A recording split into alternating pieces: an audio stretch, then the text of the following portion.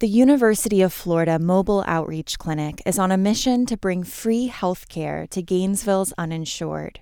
The last census showed more than 12% of Gainesville's residents under 65 don't have health insurance. Leon Chen is a physician assistant with the clinic who practices street medicine, going out on foot to find people in need of care. You'll now hear from Chen for an inside glimpse into his work. For me, when I treat patients here, I have to think with more of a narrow lens because, it would be okay for me to prescribe all these lab results, give them all these medications, but then I never really think about the barriers that would come into play. Like maybe they don't have transportation, maybe they don't have the money to do it. So I'm trying to make what little I have into something so much more bigger. Basically on our toes, walking around the community of Gainesville and looking for homeless people that need, access to food or medications, access to treatment.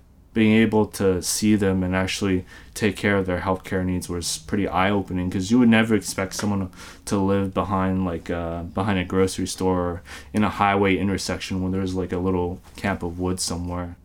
It's part of the medical students' curriculum here. They get to see this experience and realize, medicine is not what you see outside of a clinic visit room. It's actually everything around you. It's what you eat, it's where you live.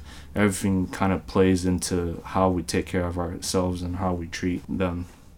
It also makes, this kind of vulnerable population that sometimes don't want to seek healthcare have a sense of normacy, that it's more of part of their routine to be able to see a primary care provider and actually take care of their health.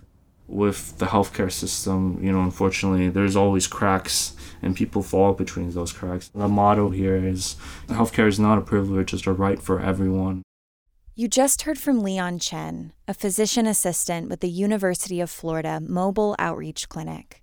You can read more about the clinic's work on our website, WUFT.org. For Report for America at WUFT News, I'm Katie Hyson.